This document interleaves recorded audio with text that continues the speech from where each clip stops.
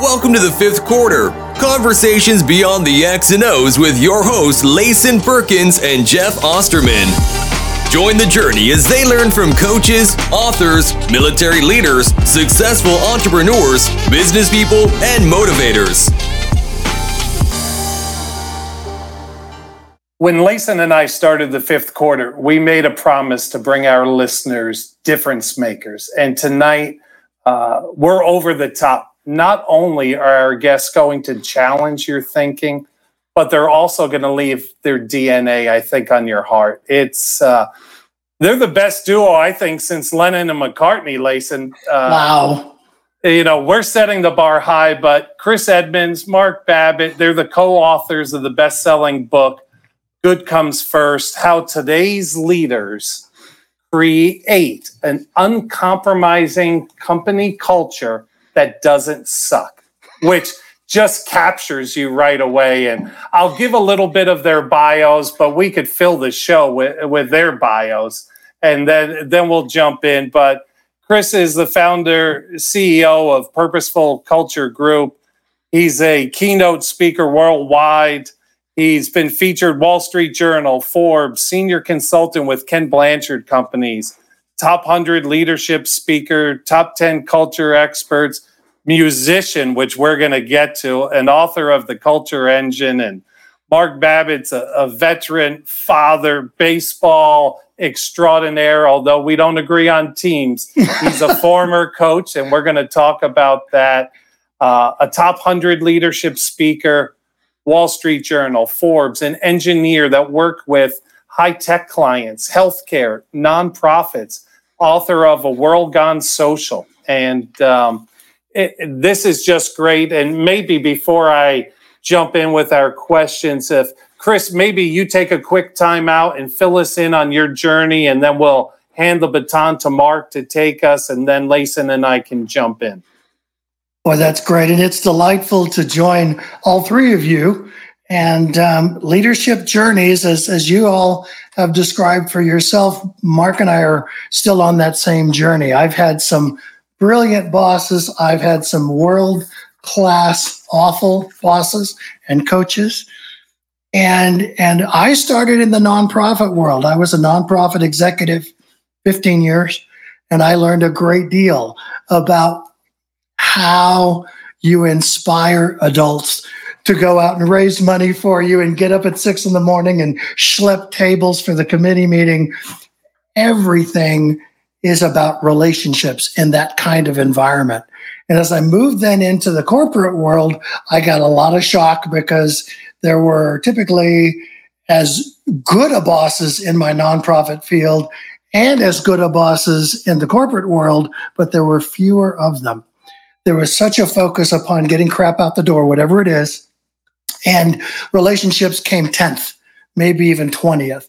So my opportunity to really get into leadership development came with the Ken Blanchard Companies, and I learned a great deal from Ken.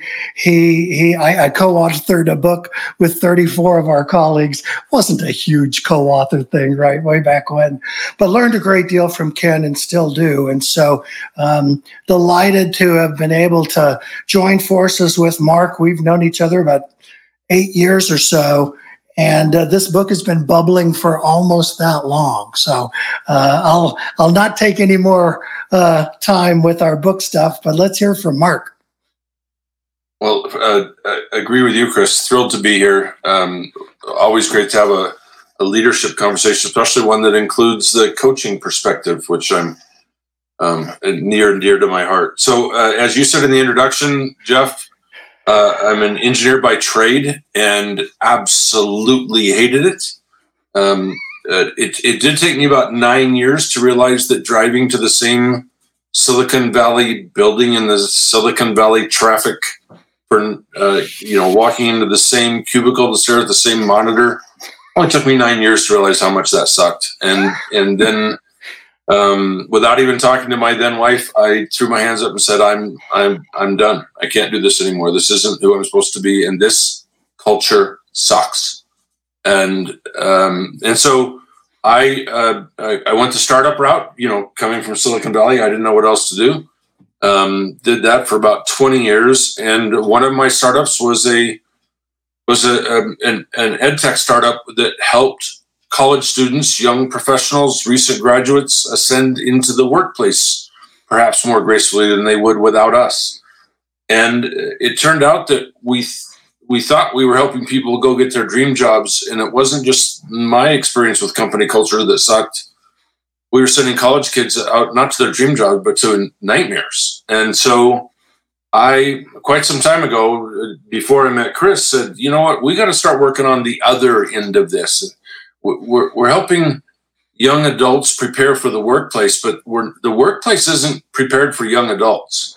And so that became my primary focus. And one day I was sitting in, Chris and I had known each other on social media for quite some time, but one day I was one of the closing keynotes at a conference in Chicago about company culture, and Chris was in the front row, and we started talking that night, and we haven't shut up since.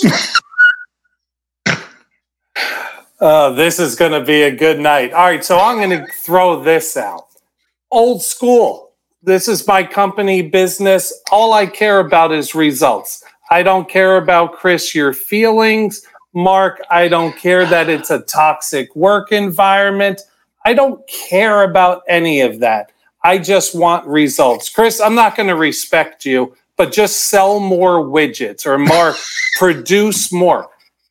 How do we change what's going on from old school to modern day? Yeah, boy, that's a big chasm to close, but we think we're onto something here. One of the interesting parts of this book journey with Mark and I was we really started it to help educate leaders about younger generations, about Gen Zs, about Gen Ys who are being forced into baby boomer kind of thinking, and it just hurt their heads and hurt their hearts, and it hurts business.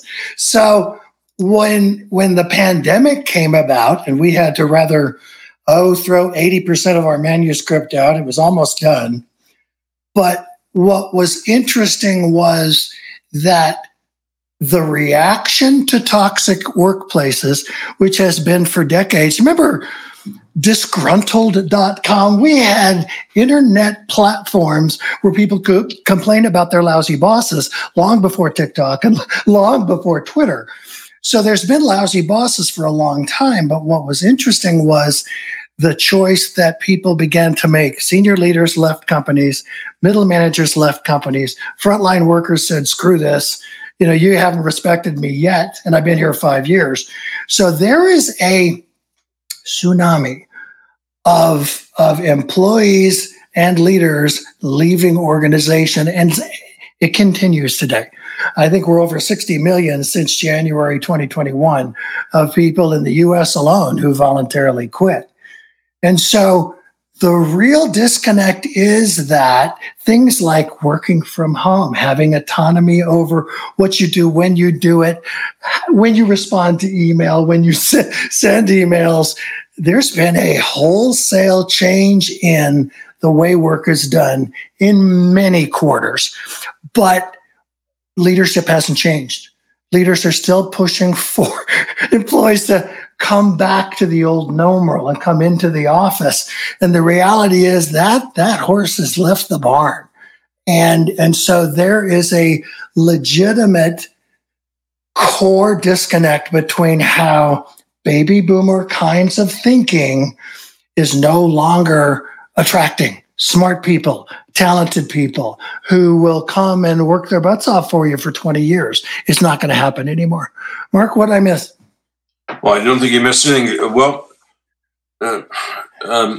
let's go to the root cause. The root cause from Chris and I's work and our research for Good Comes First showed us that 100% of the problems are caused by about 90% of leaders. And those 90% of those leaders are old white guys.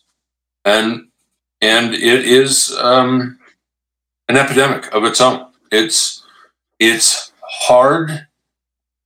Think about it in our line of work. We go in and help companies build that uncompromising culture. Well, what happens when you're 1/3 of the way through the process and you find out the reason the culture sucks is because of that old school leader and his autocratic ways and his lack of empathy and lack of vulnerability.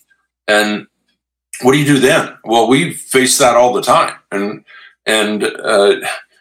when we get a call from a new client and it's a female, Chris and I jump up and down because they don't have the same leadership problems, the same old school problems that many old white guys have. And so that you asked, how do we fix this? How do we move to a more modern age?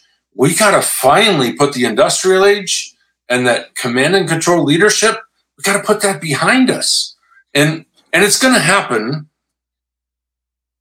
You're either going to be an empathetic, vulnerable leader that actually cares about company culture, or you're going to retire or be forced out. So this change that you mentioned, Jeff, it is happening, maybe just kind of happening at a snail's pace right now. So, Mark, in basketball, we all want great cultures and we put posters on the wall and things like that. But, Mark, maybe define what culture is, and then what are your non-negotiables in establishing in the workplace a good culture? Well, I think the first thing that's very important to say is we don't dictate what a good culture looks like, because a company in Texas, for instance, might have a completely different idea of culture than Seattle or New York or Boston. And so we walk people through the process of them defining what their ideal culture is. And we can certainly give them examples of what to do and certainly what not to do. Chris and I have probably each earned a PhD in what not to do. And we try to pass that along, but it's different for each company, right? A company in Seattle, for example, is going to be very concerned about inclusivity, equality, commute times, being home for their when their kids get home from school, right? And in Texas, maybe they don't care as much about inclusivity or gender parity, right? It's just different everywhere you go, and so there are, however, some common denominators that Chris and I certainly talk about all the time, and the primary one, Jeff, is we tell leaders they absolutely must equally value respect in the workplace and results. And as you said in the introduction and followed up with your first question, since the industrial age began, it was all about widgets, productivity, profits. You were disposable as an employee, and you don't get the work done. It didn't matter what the problem was. It didn't matter if you were properly trained or not. It didn't matter if your boss was a jerk or not. You could be replaced, and it was not a respectful workplace, and hasn't been for 100 years. Think about when I think about like my dad coming home from work when I was in high school, and he would never talk about work. He would never, like, you left the office at 5 o'clock, you were home at 5:18, dinner was on the table. Work never came up, right? Well, now go on social media and look at everybody under 45. They're talking about work. I mean, they can't even wait to get home. They're on the train tweeting. They're TikToking from the car. Right? They're talking about what a crappy culture they're working within, or what a lousy boss they have, right? Well, how do you retain people in that environment? How do you attract new people, good people in that environment? So it's not the same. We have to treat people with respect, and if we don't, they're going to talk about it. Okay.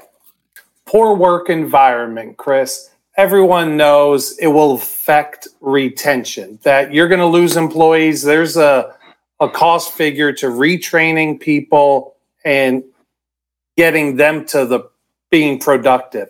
but doesn't it affect the hiring because of word of mouth, or is it Glassdoor? Yeah. That isn't it going to affect the hiring process? That if you're a leader with blinders on, before you had earmuffs, now maybe you take them off because all your people are quitting, and there's a cost to training. But isn't it affecting? You're not going to get the best sales Perkins isn't going to apply because he knows, I've done research. Isn't it affecting that too? Big time. And again, there's no secrets. I remember one of my close colleagues years ago had a wonderful experience going through a hotel with the supervisor of maintenance and janitorial.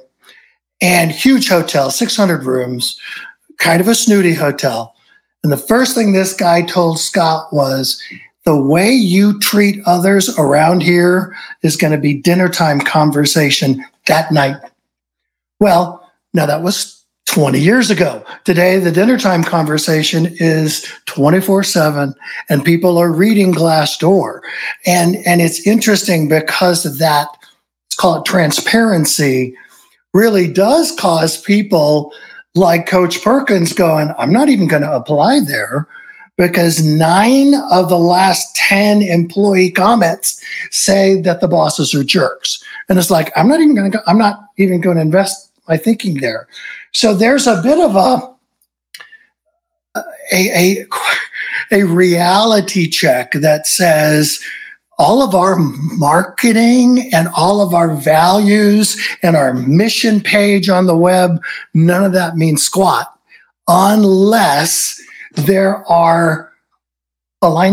is alignment to that. And so we talk a great deal with leaders about, you need to be as intentional about what you mean by respect as you are about what you mean by results. So we ask leaders, okay, tell us how well are your performance expectations defined and communicated? And boy, they got systems and they got dashboards, and they always say, I wish we were better at accountability. We'll come back to that.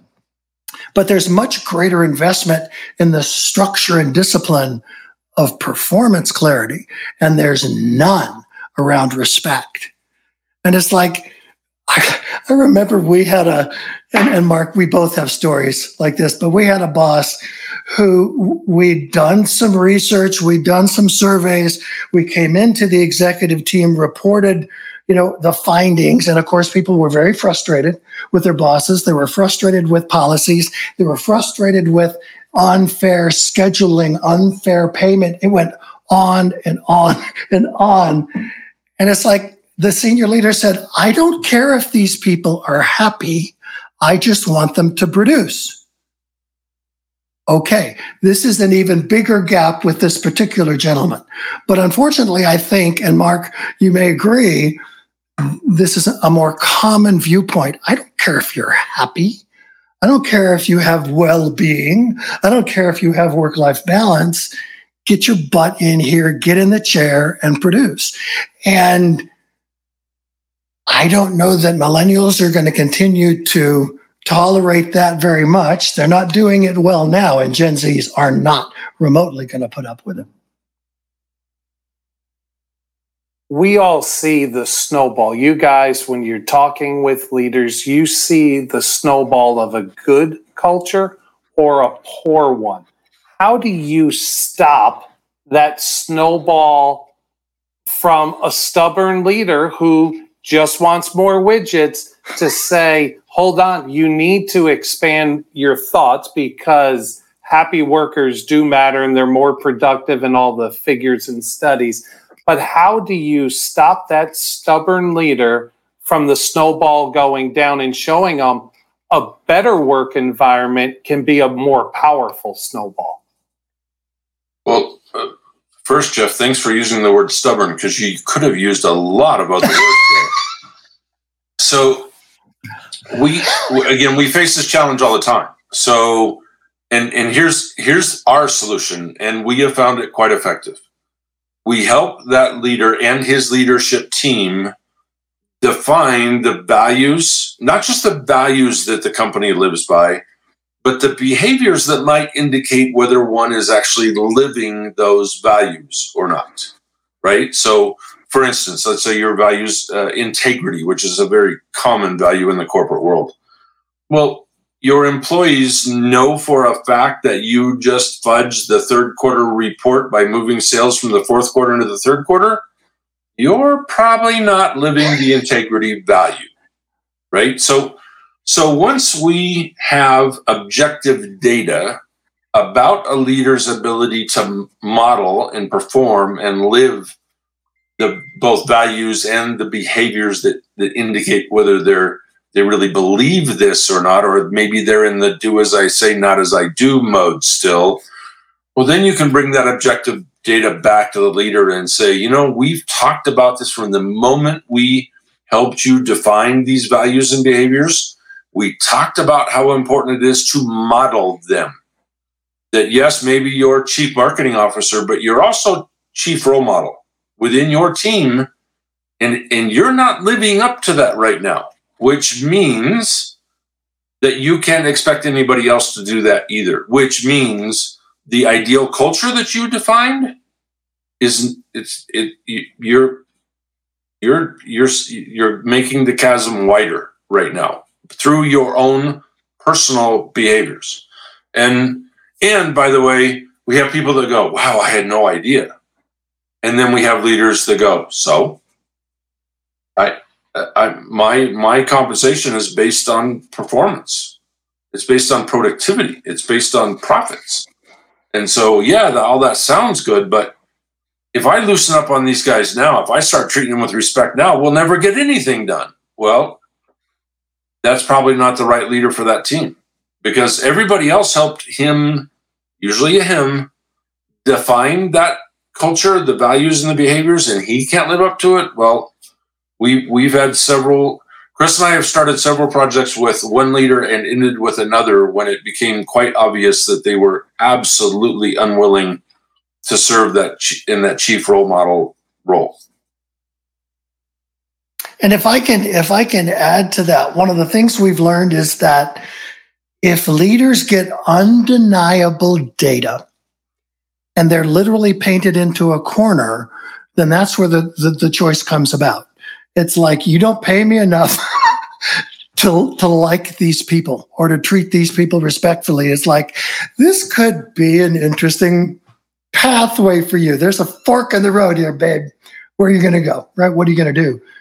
But the undeniable data can also inspire leaders to go, holy crap, people really don't trust each other. They don't respect each other.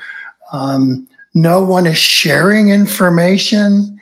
We've got all these mistakes that happen, and the next day, people are lying about their role. It's like, okay, if you're creating this environment that is based upon untruths, disrespect, cheating, right? And it happens, unfortunately, in many of our organizations, then at some stage, this is going to be on a TikTok viral video, right? There's going to be talk about it.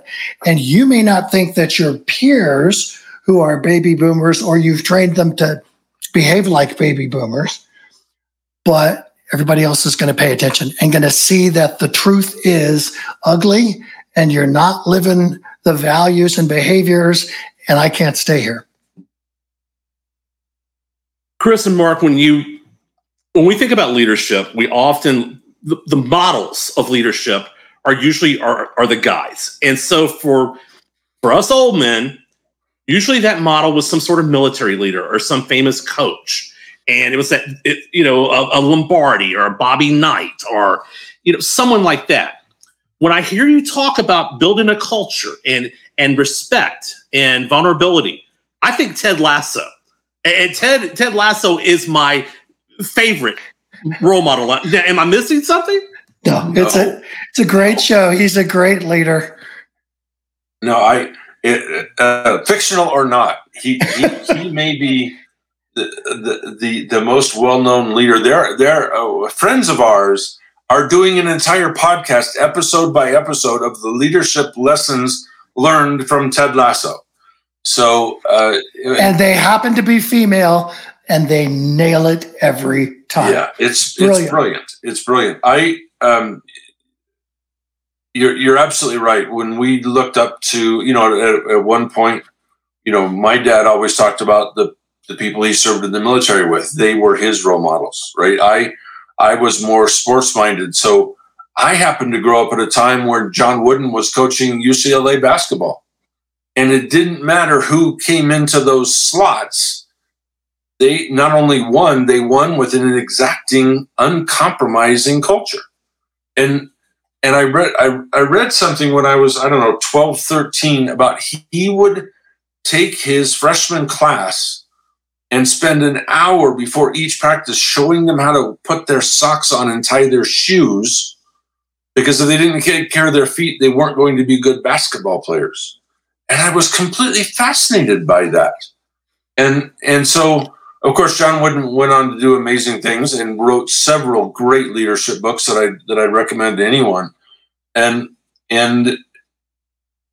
fast forward a few more years, and I'm coaching now, and I see John Wooden getting older, and nobody talked about John Wooden's wins. They talked about his legacy. They talked about the coaches that followed him into college and NBA basketball. They talked about his impact on human beings. And yes, every once in a while they'd say UCLA won, blah, blah, blah. But John Wooden was the guy, just a little tiny old guy, later on in his life. But everybody loved him and respected him and would run through a brick wall for him. And that's who I knew I wanted to be. And so the trouble is we don't have people like John Wooden much anymore, right? I mean, we had Coach K, he just left. We have Elon Musk, right? We have Mark Zuckerberg. We have President Trump, right? We have a gap in that role model area, and I would love to see people start to fix that. Well, and let me jump in again as well. I think one of the things that was most interesting for me growing up, my dad was a mortgage banker. Well, if you remember the cartoons back then, mortgage bankers were Snidely Whiplash, right? They were cartoonish. They would throw people out of right out of their homes and stuff like that. And I thought, that's not what my dad does.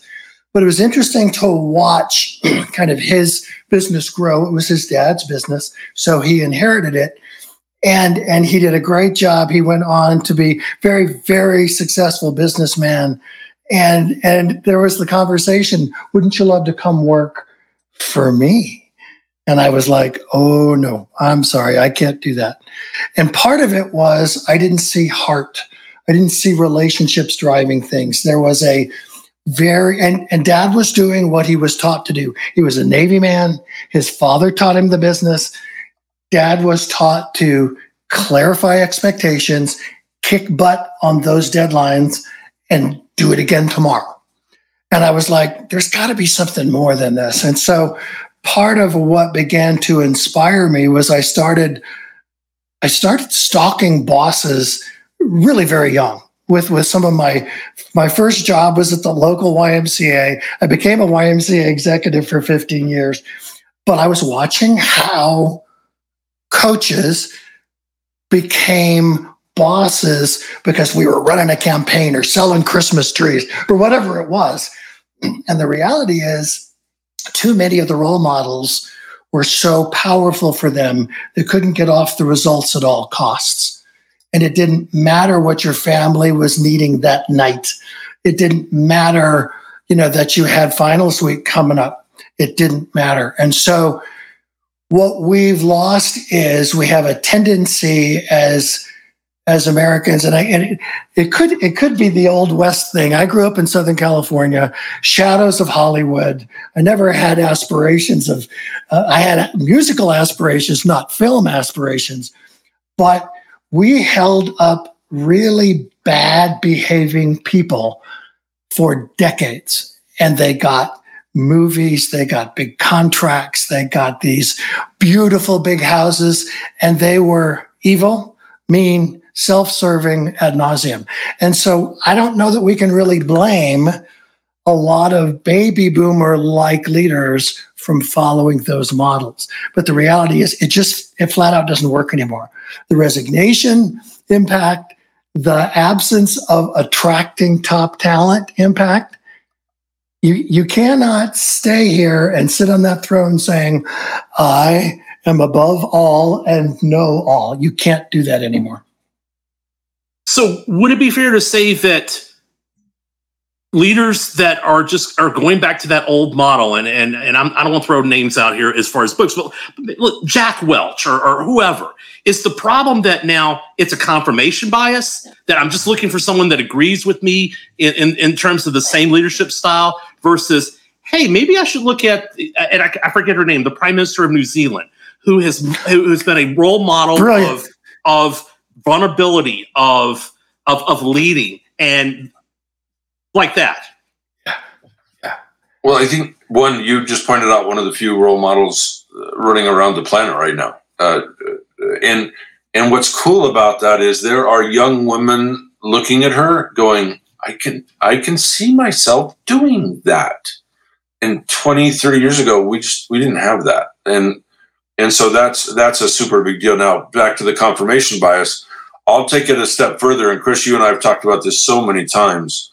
We don't want just people who think like us. We want people who look like us, who act like us, who come from the same background as us, who have the same education level that we do. I mean, our idea of succession planning has become cloning with different color eyes. I mean, it really is a matter of, now, sometimes that's not bad, right? We just talked about the example in New Zealand. If that prime minister is inspiring other young women to step up and lead in that way, good for her. Well, but then you have the dark side, right? Then you have the old white guys. We actually in our book we actually call old white men out that hire and train and mentor people who look, act, think just like them. We call it boomer male syndrome or BMS.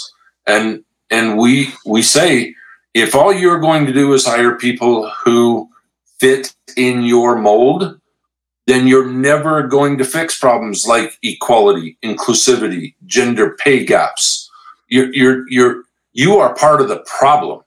If that's your approach, you can't talk to us about things like equality and sustainability and all that, because you're just bringing guys up that happen to be from the same mold you are. And guess what? That hasn't worked for 100 years. Well, and what I'd love to speak to, we're old white guys. You know, all four of us have been influenced by those role models and those expectations. So I think one of the most important things Mark and I try to do, and we've had pretty good success with it, is to be able to accept the fact that leaders are being asked to change. And they have never thought differently. They've never behaved differently. And they're not confident that going down this kumbaya, yes, guitars around the campfire, I know, going down that path is going to serve our business and serve our customers. You cannot convince me of that. So we actually have to help leaders say, what if we take the same approach that you've been modeling for decades, formal performance expectations, measure the crap out of them, hold people accountable. What if we do the same over here with respect and values and civility? Let's define exactly what we mean by respect. Maybe it's 10 valued behaviors. Maybe it's 12. I had one client who had 38 valued behaviors, and it worked. It worked. It was a 400 store part of the world's largest retailers. Can we go there? Almost 85,000 associates, and it worked perfectly. And what's interesting is to be able to say, let's just use the same template for managing performance as managing respect, but you have to model it first. You have to live it, you have to coach it, you have to praise it, you have to measure it, All of a sudden now we're giving leaders a little bit of a safety net to say, okay, I know results are critical. They're always going to be critical, but we get better results if we're respectful to each other. And it works. Obviously, there's a reason why a leader, in essence, is coming into a new job, either as a coach, as a CEO, whatever level. Generally means that their predecessor did not do a good job or did not get the results that either the board or someone expected. And Chris, you just kind of touched on, what's the starting process? What's the first step that leader has to take if they're going to commit to this? And it's not just putting up posters and putting up slogans and painting their values, in the employee manual. Yeah. Where do you truly start to make it stick? Well, that may be the best question of them all. And the answer is simple: objectivity. Too many leaders, especially if they are internal hires, they already believe what the About Us says about us page on the website says about the company. They already believe all that crap that's always in the first paragraph of a job description: fast-paced, dynamic, blah, blah, blah. It's all BS. And by the way, even if it's not BS, you probably don't want to work there, because if it's that fast-paced and that dynamic, you're going to be working 12 hours a day, 70 hours a week, right? So we tend to, human nature dictates that we believe in the good. And at some point, somebody wrote that flowery paragraph at the top of the job description, and they wrote that mission statement that's screwed to the wall in the lobby, and they listed their company values, and they never touched it again, ever, never. And there are exceptions there, and there are some very good exceptions. Radio Flyer Company, Bamboo HR, from the moment they were conceived, they reached out and said, I need to get real data. And a Radio Flyer actually happened later, when the grandson of the founders took over the company and said, you know what, this isn't going that great. And I was a salesman here as a young man, and it wasn't a good time. And so, to your point, this new leader takes over, third generation, him and his brother take over and go, I don't want to run the company like that. This didn't work for me. And reached out to his people and said, what's working? What's not working? How can we better support you and your work and your teams? And he did a complete 180 as a leader, all by collecting objective data. And once you have that data, as Chris said earlier, now you got a choice to make. Am I going to support the data and the change necessary, or am I going to make excuses? And unfortunately, a lot of old school leaders will make excuses. Well, and it's interesting, Layson, because the concept for many incoming leaders is to make your mark real fast, right? To have a clear, direction, to have clear structure, kick butt, take names. And it's like, you don't know crap about how this team has been operating. You don't know what the strengths are. You really don't know what the weaknesses are. And so in my career, through 15 years of nonprofit and corporate development for 24 years, there's such magic in the validation that happens with a new leader that sits down and says, tell me how things are going here. What, if you were me, what should you immediately make sure you keep, and what should you immediately refine or tweak or minimize? And all of a sudden, by literally respecting and validating the key players, they've been thinking about how to do it better for a decade, but no one's asked them. No one has given them the opportunity to say, I don't know everything. There's got to be a better way at this. We talked recently about a client that I had. This was way back post 9/11, where they had to literally shut the business down, as did many businesses, post 9/11. And they came back within 2 weeks, they came back and said, we don't want anybody to lose their jobs. We don't know if we can do this, but what we have to do is figure out how to cut expenses. And within 3 weeks, they came up with $100,000 in savings. This is in 2001. That was like, well, I've been thinking about these two things. I think it can save us some money. And all of a sudden, the senior leadership team said, why didn't we ask them last year? So there really can be a wonderful learning process by putting yourself in that vulnerable position and saying, help us here. Well, and if you guys don't mind, I'll add one quick thought. When you go through this process of objectivity, you not only learn a lot about your company, you learn a lot about yourself, but you also learn a lot about the people that are working with and for you. Because some people are going to jump up, like Chris said, and said, I got ideas. Nobody's ever asked me, but damn, I got ideas. Let's talk. And then you also have people that go, yeah, whatever. Well, do you want whatever working for you?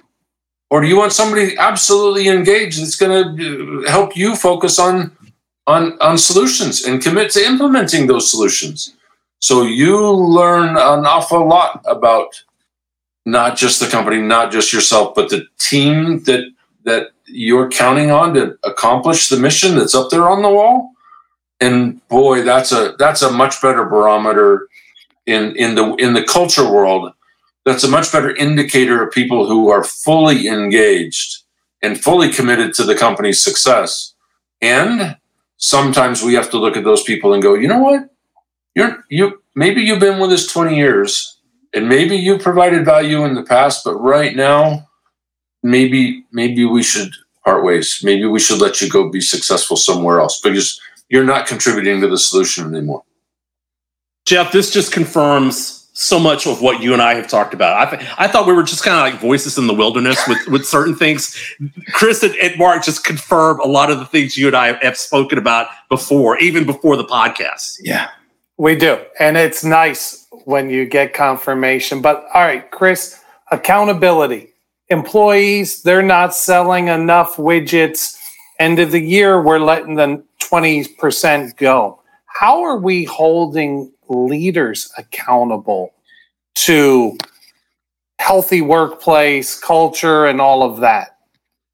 Great question. One of the pieces that Mark alluded to is by helping the leaders formalize their ideal or desired culture in terms of values and measurable behaviors, then we get to take that whole template of how you're managing performance and adapting it to respect to say, good, if integrity is one of your values and you decide a behavior that makes sense in your business is to have people say, I will do what I say I will do, period. That's a very powerful expectation of respect. Thank you for listening to the Fifth Quarter Conversations Beyond the X and O's with your hosts, Layson Perkins and Jeff Osterman. Please be sure to subscribe, rate, and leave comments on social media.